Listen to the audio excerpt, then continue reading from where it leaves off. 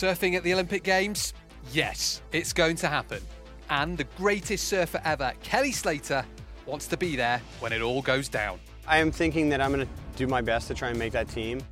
We spoke to Kelly at his brand new surf ranch about the future of the sport and the Olympics.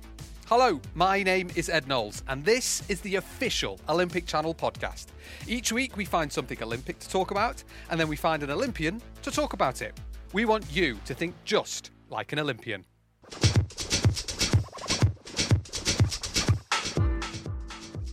So who is Kelly Slater? He's probably the world's most famous surfer, who, at 46, is still looking to win an incredible 12th World Surf League title. And he's also got his eye on making the US team for Tokyo 2020. That's right, surfing is going to become an Olympic sport in 2020. But that's not the only way the sport is changing. Slater has built a wave pool on his ranch that you really have to see to believe. Now, I've only just seen videos, but we sent Ash Tulloch from the Olympic Channel podcast to go and have a look, and she is here with me now. Hello. What's it like then? It's amazing. It's like Disneyland, actually. That's what a lot of the athletes said. They said, you come here and you expect a perfect wave, and it's bigger and better than what you imagined. There's music, there's really good food. Kelly Slater puts on some delicious food. There's no junk food anywhere. It's all beetroot salads and things like that.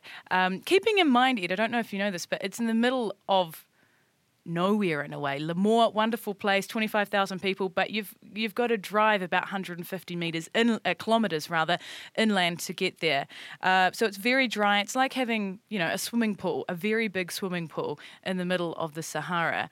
Yeah, it's kind of crazy as well that it's so far inland, isn't it? Yeah, it plays with your mind a little bit, and it feels like the beach. There's a massive big pool with a big wave, and it feels like the beach. There's music, there's sun, it's warm, it's beautiful. So it's got all the elements of the ocean without the roar of the ocean. No ocean, yeah.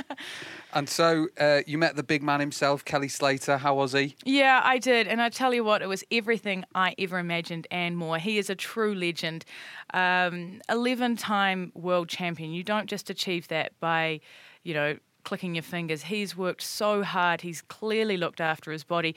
Actually, quick tip, he told me the way to look after your skin when you travel is to put coconut oil on your face. He said that's what he does.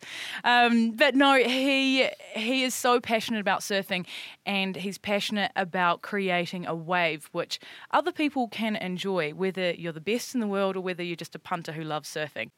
But I started off by asking him what he thought of people who say his artificial wave machine wasn't surfing because it wasn't in the ocean. Don't come surf it then. Doesn't bother me. I don't know. I understand that mindset and stuff, but there's a lot of... People are really dynamic and complex creatures, and there's a whole lot of reasoning that goes into the things we think. It can be as simple as, I don't think I'll ever surf it, so I'm going to hate that thing. It can be something I don't understand, so I don't like it.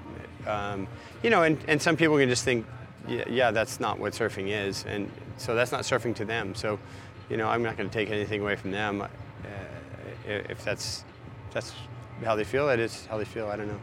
But you personally believe this maintains the essence of surfing, and can they coexist, the ocean and the wave pool? Yeah, they coexist. I mean, this experience is what you bring to it. You don't have to really attach anything to it. Come have some fun, ride a few waves, go home that night and plug back into your other life. When you first thought of the concept, what was the idea? Was the idea that you and your mates could have pools all around the world and just have fun? Yeah. Or was it actually to have a professional competitions? Well, I thought we could have competitions. I also thought we could have different waves all around the world, and I was kind of envisioning first off a community, and second competition would be part of that too, but also teaching people and just sharing the fun. So the objective wasn't to make the best man-made wave in the world? Oh yeah, it was. That was the objective, but I figured once we made the best man-made wave in the world, that all that stuff could be part of it. So did you envisage that you would one day be holding a competition like this here? I thought we could, yeah. It wasn't out of the question. I think the idea of making the best possible wave you could that is a good quality way that the pros like or love, that you could then have an event and everyone would back it. It's got to be said, you always get asked about retirement. When are you going to put the surfboard away? Does a wave pool like this help your longevity? It could. A wave pool like this, a wave like this, makes you really tired, actually. My legs are fried. I feel like, I don't know, I ride a couple waves and I'm like, man, I don't know if I can get like actually in as good a shape as I need to maximize what this wave is, because it's such a long ride. But it definitely will extend the life of my fun. How are you? How's your foot? My foot's pretty good, getting there. These wood chips kind of hurt. No, but I'm back into surfing, and I'm enjoying that. You know, a couple days ago I started running for the first time. I was running and somebody goes, "You're running." It's like, whoa, I didn't realize that. So the foot is starting to feel good. Because the accident happened, the foot bending back happened in J Bay. Am I right in thinking you competed at Pipe? But I did. But since then you haven't really fully competed in a competition. I had a second surgery after that. Okay. So I competed at Pipeline where I was touch and go. If the waves weren't just tubes, I wasn't going to surf because I couldn't really do the small wave stuff. I couldn't really move around and turn. Like I said, I couldn't even run. I was still really kind of hobbling on my foot at the time. But I figured if I can stand up and go straight and pull into the tube, I'll do it. And the waves were pretty good. It wasn't massive, it wasn't super dangerous, but it wasn't tiny, which would be even more difficult for me. So I surfed there, and then in February I had a second surgery. It put me out for about 6 weeks. Couldn't really surf for 5 or 6 weeks, and then we had the first contest of the year in Australia. Yeah. There was a really good swell, and it was at Kiro, which has been one of my favorite waves since I was a little kid. And I was trying my hardest to get better for that. In fact, I missed my first round heat, and asked them to kind of hold the spot in case I was going to practice in Hawaii, see if I could surf, and then try to get there and surf and hopefully catch that swell. But I was being a little generous with where my foot was at the time. It was not probably the smartest thing to try and do. So I pulled out, and I just figured let's just pull back for a few months, get the foot back to where I'm not. I want to be where I'm not even thinking about it before I really jump back into competition. I'm just getting close to that point now. I was sort of touch and go surfing this one. I think I'm fine, but I was even thinking maybe I'll give my spot up to a younger guy or somebody, you know. But they asked me to surf it, and I think I'm healthy enough too. But I'm still going to probably take at least 1 or 2 more events off before I jump back in. Because going back to 2016, that was when you said you were going to have one more crack at getting a 12th title, right? Yeah. So are you still motivated for that, given what's happened to you now? I'm pretty motivated. I think this time off's been good for me because it's almost like give me a little downtime to go, you know, let's just put that one more bit of energy in for a year, get the body right, rehab my back that's had an issue, my hip that's had issues. I've broken both my feet, a combined total of 4 times. It's an injury I keep having in the same way. It's just where I expose myself, how and where I expose myself on a wave when I tube ride mostly. So yeah, it's a thing that's happened over and over again. But you know, I've been lucky throughout my whole career. I've missed more events from this injury than I've missed my whole career from injury, all combined. So I've been real lucky. You know, I've only missed 1 or 2 events ever in any given year from injury. You've got a long list of achievements. I'm not going to stand here and list them because we'll be here all night and you've got surfing to do. But one thing you don't have is an Olympic gold medal. Nobody does. Not in surfing. So will you be gunning for a Tokyo 2020 spot? And what will it take for you to make it onto that USA team? As of now, I am thinking that I'm going to do my best to try and make that team. If I make it, great. If I don't, I'm totally fine with that. You know, I've had a good long career in surfing, a great life in surfing. That would be a nice sort of bookend to my career if I was able to make that team. It looks like they're only going to take a couple guys from each country. So I might move to Bolivia next week and try to get on their team. Where are your parents from? Have you got any heritage? I know, I might have to go to Italy and join Leonardo, jump on that team. What about the wave pool in an Olympic capacity? How realistic do you think that is, and do you think it's a necessary thing? I do think that a wave pool technology of some sort is necessary for the Olympics. I really do. To have that consistency, to please the Olympics, as it were, to please the committee, so that they see what can really be on display from our sport. This is kind of the perfect example. When you go to the Olympics, it's all about the performance. You don't want to have luck factors, I don't think, in those sports that are in the Olympics. You want to, if you're playing a ball sport, it comes down to a score. It's pretty easy. If you're playing golf, the ball goes in the hole or it doesn't after so many strokes. If you're running, everybody has the same distance. There's no luck like the wind was different when that guy ran or this person ran. So this is the one way we can limit all of those into a somewhat controlled environment. There could be some wind differences that could factor in. There's a little bit of nature in there. But for the most part, you're going to surf the same thing someone else did. And I think that's the way that the Olympics would be most fair. I know you care a lot about the environment. Where does the wave pool fit in terms of being environmentally friendly? Well, we have to look at all the materials we use, the amount of concrete we use, where that is sourced and comes from, what we do to get our water and where that water goes if we're done using that. Here on this property, we have a great filtration system. We do lose some water to evaporation. That's natural. Not much we can do about that. In the past, when we have cleared out the water from our lake, we call it a lake, not a pool. When we clear the water out from the lake, we've given it to local farmers to grow. We've basically put it back into the irrigation system. And when we have broken some things down and rebuilt, we've tried to reuse and repurpose whatever we have, either by giving it to someone else who can use it or by reusing it here on the property. So, when you build anything of this magnitude, this size and scale, you're going to have some, things that aren't exactly perfect, to be perfectly blunt. But we're trying to be mindful of that, and we want to bring in different technologies and experts in different fields to be able to alleviate that in the future. And in terms of how much bigger it can get, thinking about football stadiums, rugby stadiums, there's big grandstands where the crowd is looking over top of the pitch. Yeah. Can you see the waves getting bigger? Can you see, possibly big wave surfing or something where people can really stand and look in over the pool and really get an experience of what it's like to look in, and for you as a surfer, hearing the crowd roar? Yeah, well, there's a number of different topics there. As far as how big you can make this wave, I think realistically, if we can get the wave up to 10 foot on the face, 8 to 10 foot on the face, I think that's a pretty acceptable size for basically anyone on Earth. I don't think we're ever going to see 20 plus foot waves in a wave park of some sort, but who knows? I mean, the stuff they're building in Abu Dhabi, you got buildings that are a third of a mile high, and they'll think of anything and then build it. I heard they're going to build a 10,000 foot mountain there. Whoever thought of something like that? So it can be done. It feasibly can be done. It just comes down to the money and what its purpose is, and sustainability and generating capital for it and stuff like that. So there's a whole business aspect. I have to ask, how much longer do you think you're going to be putting on your shirt and getting out there with that Slater on the back? I'm not sure. Next year could possibly be my last full-time year, but I'll probably compete for a number of more years in events. If I can get wild cards into events I really love.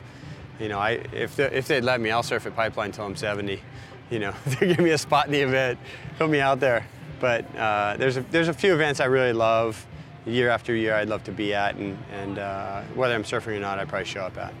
Thanks to Kelly Slater there, who was super generous with his time. Ash, you surf? Tell me. Badly. You still do it. What did this wave look like to you? Was it any different to a real wave? Well, it was perfect, and it went for a really long time. Waves in the ocean don't last as long as this one did. And the other thing about it is that it's really powerful. Like I said before, you turn up and you expect to see this beautiful wave, and you see the best surfers in the world riding it, but a lot of them were falling off it because it is so strong. And there's also kind of an interesting thing happening where the wave is so good and so long that surfers don't want to do anything that's going to risk them falling off it.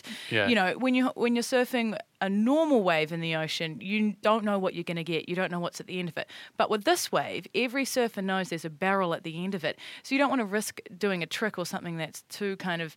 you don't want to put it all out there because you might risk not hitting that barrel at the end. Totally. Exactly. That's exactly it. But the Kelly himself said, I mean, he's an older guy now, politely. 46, yeah. And he was saying that even though he's totally stacked, he can't sometimes last to the end of the wave. Just physically, it's tough. Yeah, and I was talking to Paige Harab, who is a Kiwi surfer, and she'd spent the 2 days before the competition out there riding the wave, and she said her legs were just so had it. And it also requires a different level of fitness. When you're going out and you're surfing in the ocean, you ride a wave, it's over, you paddle back out. They're not having to paddle because there's jet skis that help them.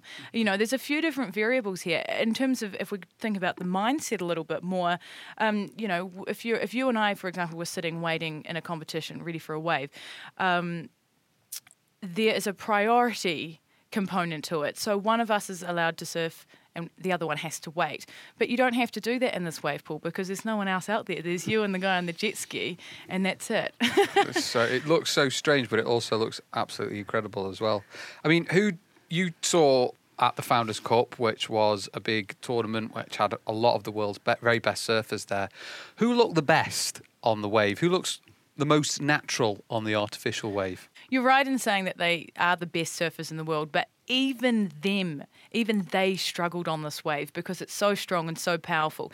And a lot of it, as I mentioned before, is about the head game. It's about knowing that you've got this fantastic wave and not getting too caught up in trying to make the most of it.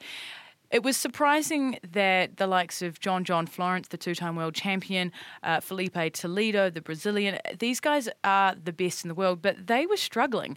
And a lot of the people there who have seen different athletes compete on the wave or practice on the wave over the last few months as they've been building the wave, they said it takes quite a bit of time to get used to it. But one person really did stand out, and that is six-time world champion Steph Gilmore.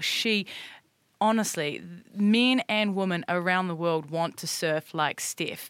And what makes it even worse is that she is one of the nicest people you will ever meet. And she is so articulate, and it was really nice to talk to her. And she touched on a couple of things, including how much she's looking forward to Tokyo and how much she loved Kelly Slater's wave. This is an incredibly historic event in surfing, and to be here to experience this, this is breaking down barriers, and this is opening a can of worms that's kind of terrifying but just so exciting at the same time. And I love that the WSL are right at the forefront of wave pools, and the Kelly Slater Wave Company is the leader in this stuff. So to have an event here, to get the world's best surfers here, and to put on an event where there's music and, it's a full show, this is what we've always dreamed about. Like, I remember as a young kid thinking, how cool would it be if you could create a wave pool and just press a button and a perfect wave would come? And Kelly's done that. Do you feel like what you're experiencing right now is a unique part of history? This is an incredibly important part of the future of surfing because, the ocean is obviously and will always be the most magical and genuine and spiritual experience for any surfer. To compete in the ocean will always bring out the very best surfers in the world, because the fact that you can try and win in conditions that are always changing, it really, brings out the worst and the best in everyone. But to also bring that back to a wave pool where everyone has the same playing field, I get these feelings out here where, you can't blame a loss on anyone else but yourself. And it's such a whole new world. It's like, whoa, this is incredible, because it's moving more into these stadiums and areas like the Olympics where we can put our surfing on display for everyone to see, and it's all equal. We all get the same opportunity, and this is a whole new world. So it's a little scary for sure, but I love it. I think that if the WSL aren't doing it, the wave pools are going to be created, and they'll be left behind. So it's really important for them to be right at the forefront of this, and obviously pushing to have it in a wave pool for the Olympics. To me, it makes the most sense, because it's like to have the consistency in every single Olympics to have it in the same conditions. You know, we could be in who knows what kind of landlocked country in some Olympics, and there's not going to be an ocean, so how will we run surfing? So I think it's important that we can have arenas like this to do that. There are people that say that this isn't right, that surfing, it needs to be in the ocean. So what do you say to that? I just say to them, well, you don't have to surf it. You know, there's a lot of people that are complaining it's not surfing and I'm not going to watch that because it's, you know, you guys are killing the sport and all this kind of thing. And I just think, well, you're not handcuffed to the wave pool. You don't have to surf it. You don't have to watch it. Don't tune in. You know, of course, we want to have the best competitive experience. We want the fans to enjoy the show. It's the entertainment industry. And I've just always thought, you know, yeah, everyone's allowed their own opinion, but I just think it's kind of funny because I'm like, well, you don't have to surf it. You don't have to watch it. And no one's stopping you from just going out into the ocean and enjoying surfing in the experience the way that you want to do it. So don't bring that negativity into what we're doing, you know. Just appreciate it, and, you know, if you don't want to be part of it, then that's what it is for you. But we love it, so.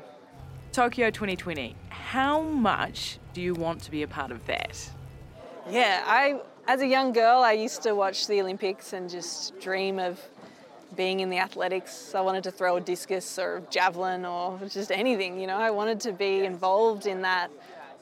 Watching Kathy Freeman win gold in the Sydney Olympics in year 2000 was just, you know, I still get goosebumps thinking about it, just how inspirational that was.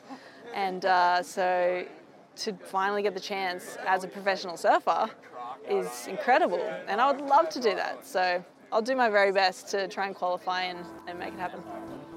Thanks to Julian Williams for recording that, and to Steph Gilmore too. And we've had some real help from the World Surf League this week, so big thanks to them. So Ash, have you seen the future? I think so. I really do genuinely think the future is in a wave pool in many ways. For the big competitions, though, the wave pool opens up a new door, doesn't it? Because the reliability of nature, by its nature can't be relied upon. Totally. The predictability, the way that they can organise it. And also, let's not forget that the ocean is a wonderful beast, but at the same time, there are things like sharks, which change up the game again. And I think moving forward, it really is going to take the sport forward to make it a more commercial, viable and enjoyable experience for everyone. Brilliant. Thanks, Ash. You're all right to stick around and give us some recommendations, aren't you? Yeah. So you might remember from the last episode that we mentioned the new Olympic Channel series, Design Focus. We take a look at the story behind the designs of the Olympic Games, from the incredible logo of Mexico 68 to the story behind the London 2012 one, and also the Olympic rings. If you've ever wondered who came up with the ideas and how all these things got made, then you should have a look. Here's a clip. When you're designing for the Olympics, you're creating that magical moment for the athletes. It's got to be epic. It's got to be something that's so recognisable and so distinctive around the globe that people know they're looking at Olympic Games. It's such an important part of human culture. That's what excited me about hosting the world's greatest and biggest sporting event. Design allows an opportunity to tell a story about a country, about a people, and it also allows that possibility to dress a venue, to create a consistency across the city, to allow people to feel like they're part of something. It's the greatest show on earth. And so that's why you, as a designer, raise your game and give it everything you've got. If you search for Olympic Channel and then Design Focus, then you'll find all 12 episodes available now.